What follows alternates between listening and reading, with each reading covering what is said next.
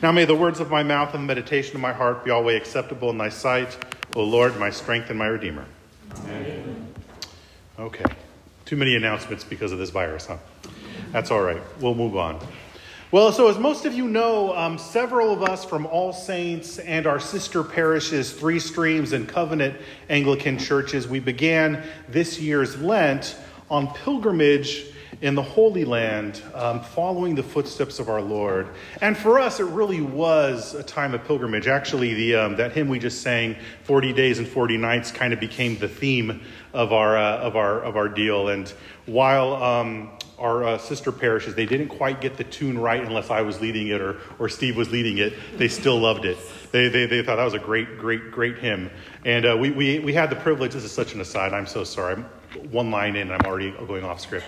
But we had the opportunity to worship at the Anglican Cathedral in Jerusalem a couple of nights because it was walking distance from our hotel, and the dean of the cathedral offers evening prayer pretty much every night, and usually that means he's doing evening prayer and hoping somebody shows up. So we were the crowd several times, but that last night we were there. He says, "Is there a hymn you'd like us to do?"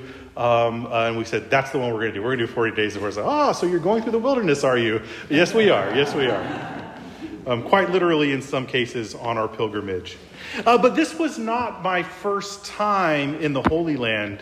I had previously visited Israel back in January of 2006 with our late friend Ron Dodds.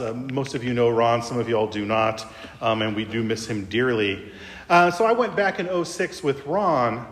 This year's trip, however, was quite different from that previous trip, to the point where it really felt like a brand new visit much of the time. One of the few places that I did end up visiting both times, though, was the site of where Jesus cast out Legion from the demoniac who had been living in the caves. And he cast it out to that herd of pigs, and they ran off into the Sea of Galilee. These days, the sea level is a lot lower, so the pigs almost have to jump off a cliff these days. But back in those days, that was not the case. So at that site, there are some ruins of a Byzantine-era church. There's ruins of Byzantine churches everywhere in the Holy Land. It's very helpful for archaeology, by the way. But at the ruins of that Byzantine-era church, Father Chris, the rector of Covenant Anglican, he gave us a good lesson about the fight against Satan, which was very timely in Lent. After all, what do we just sing? If Satan on us doth press, or I'm getting the words wrong, but that's to those effect. And we do see that a significant part of our Lord's earthly ministry was the driving out of demons from those whom they had oppressed. So today's gospel, for the third Sunday in Lent, we see Jesus in the middle of one of those events, in the middle of casting out a demon. So let's open our Bibles to Luke chapter 11, verse 14. Luke 11:14, and that can be found in your prayer book on page 129. Luke 11:14. Now Jesus was casting out a demon that was mute. When the demon had gone out, the mute man spoke, and the people marveled. But some of them said, "He casts out demons by Beelzebul, the prince of demons," while others, to test him, kept seeking from him a sign from heaven. But he, knowing their thoughts, said to them, "Every kingdom divided against itself is laid waste, and a divided house falls. And if Satan also is divided against himself, how will his kingdom stand? For you say that I cast out demons by Beelzebul. And if I cast out demons by Beelzebul, by whom do your sons cast them out? Therefore they will be your judges." So I don't know about you, but I've often read this passage and found myself wondering how folks could ever think that Jesus used the power of Satan to cast out demons. Why would the devil cast out devils? It just doesn't really make sense, does it? And this is, of course, a big part of Jesus' point in his response, right? This doesn't make sense. That's why he said a divided kingdom will be laid waste and that divided house will fall. Abraham Lincoln was quoting Jesus, not the other way around, by the way. For many people in Jesus' time, however, including folks who were otherwise devout Jewish people, using Satan's power against demonic forces does fit within their more magical worldview. So we find, for example, in the extra biblical literature of the Second Temple period, so we're talking a few hundred years before our Lord to just under 100 years afterwards, we find numerous accounts of Jewish exorcisms, all of which involve some sort of talisman, incantation, or magic ritual. So the essence of this view of magic, whether we're talking sorcery, witchcraft, or just general paganism, is that the magician has to know the right secret formula to have manipulative power over the evil spirit. If I know the right thing to do, I got the right magic charm, I got the right words to say, I got the right ritual, then I can make the spirit do what I want. Maybe I need to know his true name, for example, right? This is the kind of the magic worldview. So in their eyes, what better way to have power over demons than to be able to manipulate them by their prince, by Satan? They got to obey their prince, so you can manipulate them by their prince, right? So in short, Jesus is being accused of practicing black magic, and that's an accusation that could get him executed under the law of Moses, which seems to be part of the accusation there. They're trying to trump up some charges. So Jesus not only points out the lack of common sense in the accusation, but he also turns it right around. He says, if I cast out demons by Beelzebul, by whom do your sons cast them out? So if Jesus is supposed to be practicing black magic in their eyes, what do his accusers have to say about their own exorcists? They're relying on talismans. They're relying on incantations. They're relying on ritual magic. Jesus' accusers are themselves showing that they're the ones who have idolatrous hearts. And then there's the other aspect of what's going on with his accusers, the other side of the accusers, and those who are seeking a sign from heaven, even as Jesus was already giving them a sign in the healing of the demon-possessed mute man. What better sign do they need, right? St. Cyril of Alexandria points out that this is the same kind of wickedness that led the other folks to accuse Jesus of casting out demons by the power of Satan. St. Cyril is saying we've got two sides of the same coin going on here. This is what St. Cyril writes.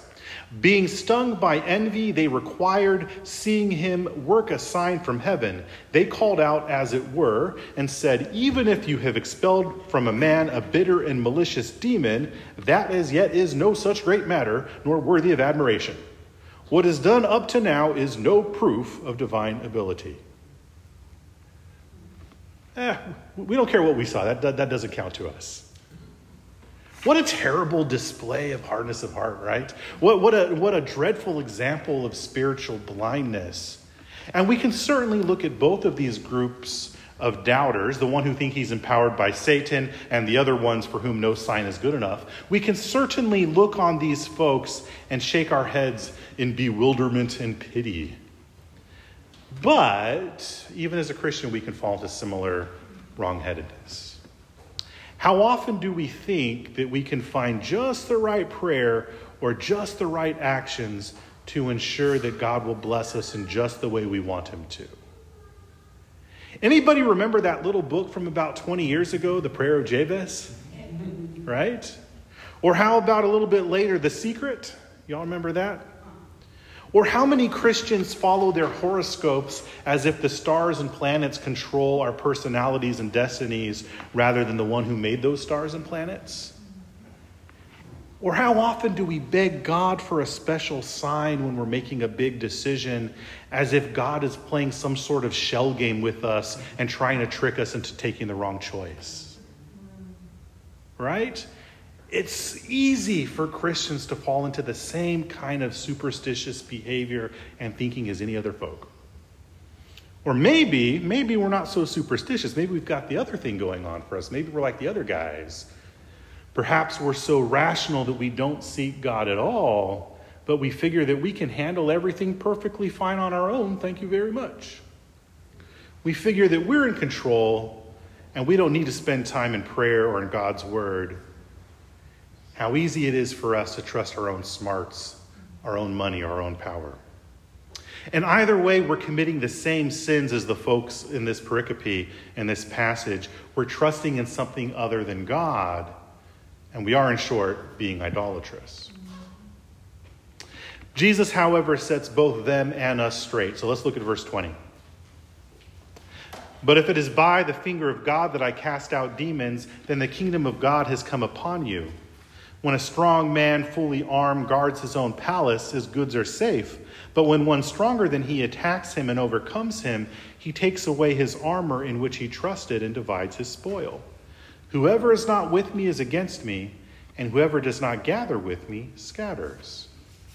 So St. Cyril again, he identifies the finger of God in this passage with the Holy Spirit. So he's saying that God himself is the one who is empowering Jesus' mission, even as Jesus is also God. All three persons of the Trinity are at work here, because that's the way it always works, right? It is God himself who is bringing about God's kingdom. Jesus didn't come because of the piety of the first century Jews, right? It's not our piety that brings about God's kingdom either.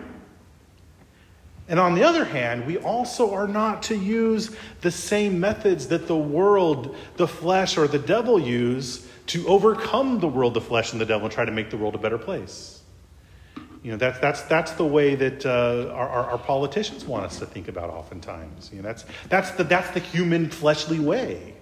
You know, you fight fire with fire. No, that's not the way it works in the kingdom of God. Rather, God himself is the one who has conquered the world, the flesh, and the devil by the blessed passion and precious death, by the mighty resurrection and glorious ascension of our Lord Jesus Christ. That's why it is so essential to become united with Christ in faith and baptism. Christ is not merely one of many religious options. He's the only one who can usher in God's kingdom. And he does continue to do this by the finger of God, by the Holy Spirit today. It's the Holy Spirit who gives us new life in conversion and in baptism. It's the Holy Spirit who quickens the faith, makes it alive within us. It's the Holy Spirit who brings us Christ's body and blood in the Eucharist. Even when, like today, we're only receiving the body, he's still bringing us the body and blood in the Eucharist. It's the Holy Spirit who speaks through God's word proclaimed and preached. If something that gets said up here is because gets to you, it's not because I'm practicing, because it's because the Holy Spirit's doing something. Christ, by the Holy Spirit, is the stronger man who conquers the strong man of the world, the flesh, and the devil. It's Jesus who has vanquished the unclean spirit. He goes on then to give us a warning about what can happen if the unclean spirit is allowed to return. So let's look at verse 24. When the unclean spirit has gone out of a person, it passes through waterless places seeking rest. And finding none, it says, I will return to my house from whence I came. And when it comes, it finds the house swept and put in order. Then it goes and brings 7 other spirits more evil than itself, and they enter and dwell there. And the last state of that person is worse than the first. In my experience, there's no one more miserable than a former Christian. No matter how good life seems to be on the outside, I've noticed that everybody I know who is in the middle of backsliding or is a full-out apostate Christian, everybody I know in that case has this constant edge of anger, bitterness, and just general unhappiness. In my estimation, it is better to be a pagan than to be an apostate. It's better to have never come to Christ's table in the first place than to partake and walk away and reject it. Now, of course, we all have little times of backsliding in our life from time to time. And by God's grace, he can and does restore us. We read in article number 16 of Sin After Baptism. This is what we read in article 16. Not every deadly sin willingly committed after baptism is sin against the Holy Ghost and unpardonable. Wherefore the grant of repentance is not to be denied to such as fall into sin after baptism. After we have received the Holy Ghost, we may depart from grace given and fall into sin, and by the grace of God we may arise again and amend our lives. And therefore they are to be condemned which say they can no more sin as long as they live here, or deny the place of forgiveness to such as truly repent. So you've got two things that are being spoken against here. One is folks that say, hey, I've been baptized, therefore I can't sin anymore. I'm an ex-sinner, I'm not a sinner anymore. Well, come on now, let's be honest with ourselves, right? On the other hand, we have folks that say, oh, well, if you sinned, you're out. And when you're out, and you might as well just go wallow in your misery. No, neither of those things are true. Repentance is a thing. We constantly call to repentance, and the Christian life is one of repentance. That's why we have confession and absolution all the time in the liturgy. Well, in St. Matthew's passage of today's gospel reading, Jesus addresses the unpardonable sin against the Holy Spirit, that blasphemy against the Holy Spirit. So this is a concept that is terrifying for many Christians because they're not quite sure what that unpardonable sin is. What does that really look like? And the real terrifying corollary is, what is it, and have I done it? Right? If that's you, don't worry, because you wouldn't be asking that question if you had done that. The sin against the Holy Spirit is hardening your heart to the point where you will not listen to his call to repentance anymore. That's what the blasphemy against the Holy Spirit. Because that's the biggest part of the Holy Spirit's ministry, is bringing sinners to repentance. The church always puts out that call to repentance. The Spirit always speaks in the Word and in the sacrament. The danger is a heart that's been hardened to the point where that call to repentance and that voice of the Holy Spirit make no difference at all. That's the danger. And that's the danger of backsliding and falling into sin. The early stages of backsliding look an awful lot like apostasy.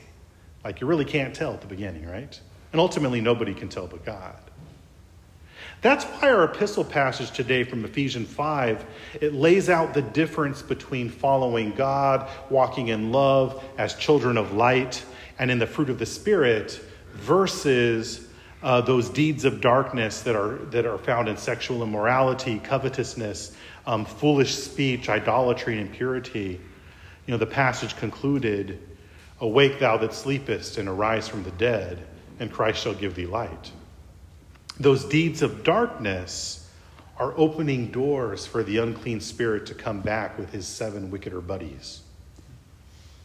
So in a similar way, we have in our morning prayer for this Sunday in our prayer book, you've got that Old Testament reading with a little star next to it. If you've ever looked at the lectionary there, that little star is the prayer book folks telling you this is a reading that matches up with our epistle and our gospel from communion for that Sunday.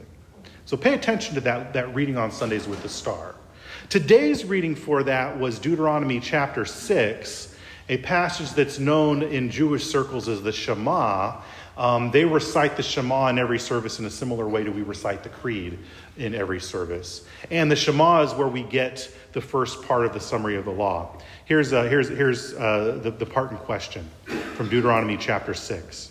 "Hear, O Israel, the Lord our God, the Lord is one. You shall love the Lord your God with all your heart and with all your soul and with all your might. And these words that I command you today shall be on your heart. You shall teach them diligently to your children. You shall talk of them when you sit in your house and when you walk by the way, when you lie down and when you arise.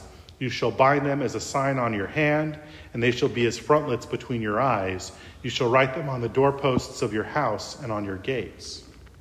So this passage speaks of the benefits of dwelling in God's word, keeping it at the forefront of our lives. The encouragement is to camp out in the Bible, camp out in the scriptures. When God's word, when God's very words are taking up most of your life's real estate, it's a lot harder for the world, the flesh, and the devil to muscle their way on in, right? When we were in Israel, we saw a bunch of folks taking that last verse from the passage quite literally. We had the mezuzah boxes on many doors, almost every door in Israel. And then we had the Jewish men praying or walking to or from prayer with tefillin boxes, they call it, tied to their heads and to their arms. And all of these boxes, whether it's the mezuzah or the tefillin, they contain a bit of scripture, generally taken from this passage. So they are literally binding God's word to their hands, between their eyes, and literally writing them on their doorposts, right? Yet without the indwelling power of the Holy Spirit that comes from our union with Jesus the Messiah, these practices amount to little more than those talismans that we read about earlier. They're little more than good luck charms. But here's the thing. The same is true for our Lenten devotionals, our fasting, and our other practices if we don't have Jesus as the Messiah, if we're not united to Christ. I've been, in my daily prayer, I ran across a hymn written by St. Gregory the Great. And the essence of the hymn is, okay, we're in Lent, and may those outward practices reflect an inward heart, right? Because without the heart change, those outward practices don't do anything. They're just good luck charms. They're just walking through magic rituals. But when God's word is written on our hearts by the Holy Spirit, these acts of piety do help to transform us into Christ's likeness. They become part of those ordinary means of grace, those regular things we do that God uses to give us his grace. So in our collect today, we pray that God would look upon the hearty desires of his humble servants and stretch forth the right hand of his majesty to be our defense against all our enemies through Jesus Christ our Lord. So this Lent, may the ministry of word and sacrament give us godly, hearty desires. Let's have those hearty desires. And may we see God's finger, his right hand, his Holy Spirit bring his majestic kingdom upon us. Because indeed, it is only by his might and power that we can be defended against the enemy of our souls. After all, it is our Lord Jesus who is the stronger man, conquering both his and our foes. In the name of the Father, and of the Son, and the Holy Ghost. Amen. Let your light so shine before men that they may see your good works and glorify your Father who is in heaven.